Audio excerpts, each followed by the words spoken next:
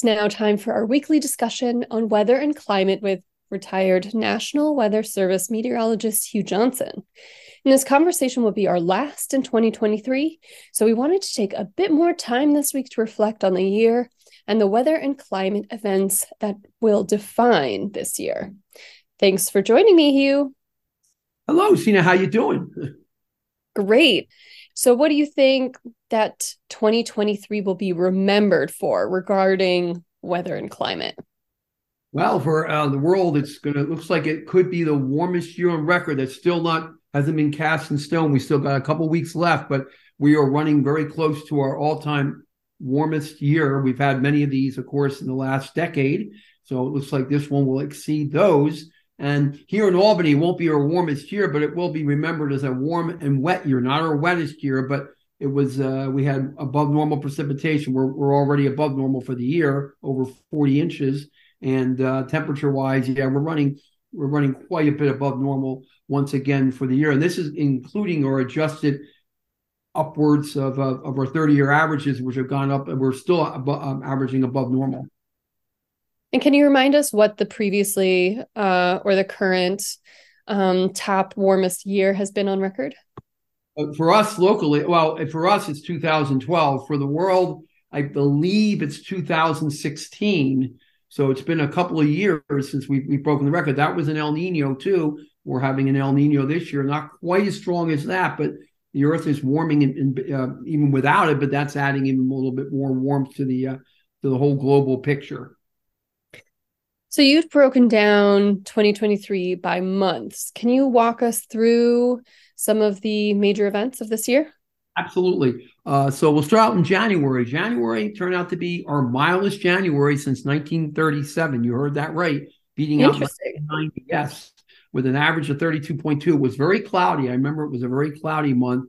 And we did get a bit of snow. We had 11 inches, so we weren't skimping on snow. We were a little bit below normal, but most of our snow, as in most of the year that winter was heavy and wet. It was not the real fluffy type. But we did get 11 inches of snow. We were wetter than normal, and again, very mild. Then in February, we did have a very intense cold snap in the middle of the month, right around Valentine's Day, where it dropped to 13 below zero one day. And then 2 days later, we were above normal. We ended up above normal February. It was drier, but we had the breaking of the polar vortex. And that sort of set the stage, I think, for a lot of the year. We had a very blocky atmosphere. Before that, we had a very progressive atmosphere with not a lot of blocking, very smooth, fast-moving systems. And then things started to change after that polar vortex split. Even though it didn't stay cold long, it really did start a block. And that block was really noted in March. Even though March ended up a little bit above normal, it was our snowiest month.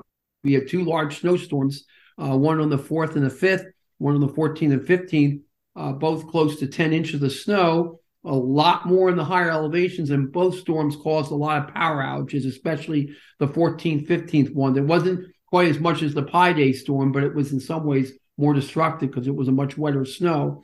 And it was a pretty wet month in March, too. Then April was interesting because April, again, still in a blocky pattern. We end up starting out in a very dry the first half of April, and it was chilly, but then it warmed up dramatically. In fact, we had a near heat wave on the 13th and 14th, hitting 89 both those days. I actually hit 90 or higher at my thermometer, and then it looked like it was going to be a dry spring. All of a sudden, we had a couple of cutoff lows develop in the end of April. We seem to have that a lot. That's not unusual. And we had remind us what a cutoff low is. Oh, cutoff low. Sorry, my bad. Is a low that completely breaks off from the westerlies in the upper atmosphere, kind of spins along on its own slowly and kind of meanders and can cause unsettled weather for days, for quite a few days. And the season of cutoff lows, it really is late April and May. That's when they most often occur. So good question. Yes.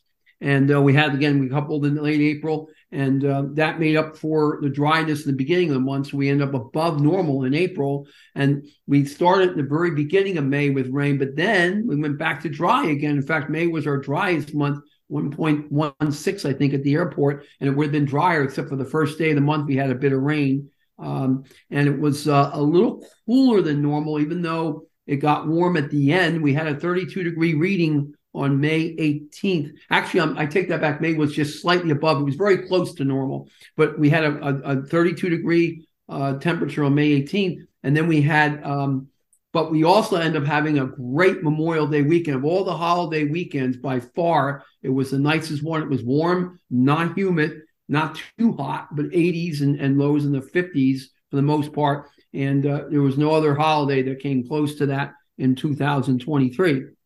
And then in June, the pattern started to change again. It was interesting. It definitely, June broke we had a bunch of mild months, and then June was a bit cooler than normal, even though it started hot. And we ended up having a bit more rain. We didn't get a lot of rain, but we had 18 days of, if you count traces, of measurable rain, which is a little bit much for June. But the big legacy in June was the smoke. The Canadian forest fires were raging, and we had many days of smoke, and a couple of them with the air quality index went to an unhealthy range. And I know personally there was one day it affected my lungs for about a week or two, and one day where it was really, really bad. And we had a lot of that in June. So I think June, that kind of messed up the June between that being kind of cool, cloudy, and smoky, not the best of Junes. And then, of course, it's the first time that I really remember that kind of smoke. And so I think for many people, that will be definitely a really defining climate occurrence of 2023. Oh, I agree. We've had smoke outs a day or two, but there were many days in June. That's what made it really particularly disturbing. And then in July, we still had some smoke, but the big legacy was the rain. We had only 17 days of rain, actually one less than June, but lots of big rain in July. On the 18th, over 2 inches at the airport with a band that just set up. And I was in that band in Colony Center, and it was pouring, not so much at my house, but right under that band. And it was actually at one point the sun was shining and it was still raining very hard. It was very, very interesting. And there was a lot of severe weather in July. Not so much in Albany itself, but in surrounding areas. I'm talking to my coworkers, my former coworkers, I should say, at the Weather Service. They said it was a rough month, a lot of severe weather. I don't know if there were any tornadoes or not. I can't remember offhand, but there was a lot of thunderstorm damage. But again, right here in the Albany area, it was more about just rain, over 10 inches of rain, our wettest July on record. And it was hotter than normal, 2.5 degrees above normal, very humid. And then in August, we cooled off again, but we stayed kind of wet, not as bad as July. It wasn't quite as outrageous, but the weird thing about July, we only hit 84 for our highest temperature, which is one of the lowest high temperatures. I think it was the lowest in many, many years. I can't remember the exact day, to be honest with you, how many months ago, but it was a long time. So we didn't even get close to 90s, but fear not, because in September, it got really hot again. In fact, September was when we had our only official heat wave, 3 days in a row of 90 or higher. I believe the 5th to 7th. A couple of them one of them might have been a record high, 93 or hottest temperature of the whole summer. And then it cooled off after that. It wasn't so hot after that, but we ended up a little bit above normal, and precipitation was pretty close to normal. So not a bad September, though it was very summery. And then October, it got really warm again. In fact, October, I believe April and January were all top 10 warmest months. October was our third or fourth warmest. It beat out 2021 and not that far behind 2017, which is our warmest October on record. So we've had 3 warm Octobers in the last 10 years, which is on the top 10 list, which goes back to 1840. So quite a bit of, that's pretty impressive. And we hit 85 on the 4th, and I think 86 on the 5th, and with some of our warmest temperatures we've seen in October in a long time. I want to say at least a couple of decades. So, and then we hit an 80 again on the 27th for a record. I think we had like 3 or 4 record high temperatures that month. So very impressive indeed. Precipitation was near normal, a lot drier to our south, but near normal. And then November, it got drier. We actually had a dry month in November, but it got cooler. We also had some snow in the end of the month, not a big storm, but a couple inches make it about normal. And so far in December, we're running a little bit above normal, and we got a good soaking rain on Sunday night, over an inch. So we're above normal now for the month. And we've had a lot of days of precipitation and snowfall near normal, but we did escape a big snowstorm in the valley on this Monday, where we just stayed a little too warm for snow to really stick. So that's basically it in a nutshell. It was wet and warm 2023, as we've seen many times over and over again with our climate change. Interesting. And speaking of warming, the crossing the 1.5 degrees Celsius warming mark was predicted to take place in 2050, but now there's a prediction that it might take place next year. What is your research telling you? Do you think that it's going to be warming that quickly? Maybe not quite that quickly, but a lot quicker than 2050. I think it's going to be before 2030. We actually hit it one day. I believe a couple weeks ago, there was one day that we actually hit it on one day. And I think it's going to become more frequent. I absolutely don't see any reason why it wouldn't. So I would say before 2030 anyways. So that is a red flag, because we begin to really see other things, a lot of stress on the planet, that more added stress. Unfortunately, that will not be a good thing.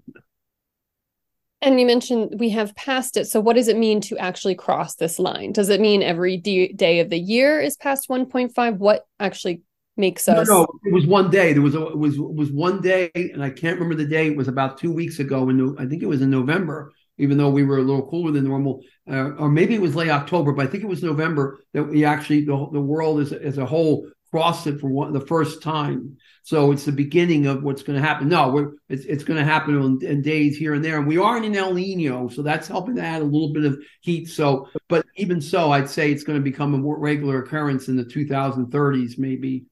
You know, if we don't clean our act up, because we're continuing to put too much CO2 in the atmosphere. That's not changing. We've talked about that several times in the past year.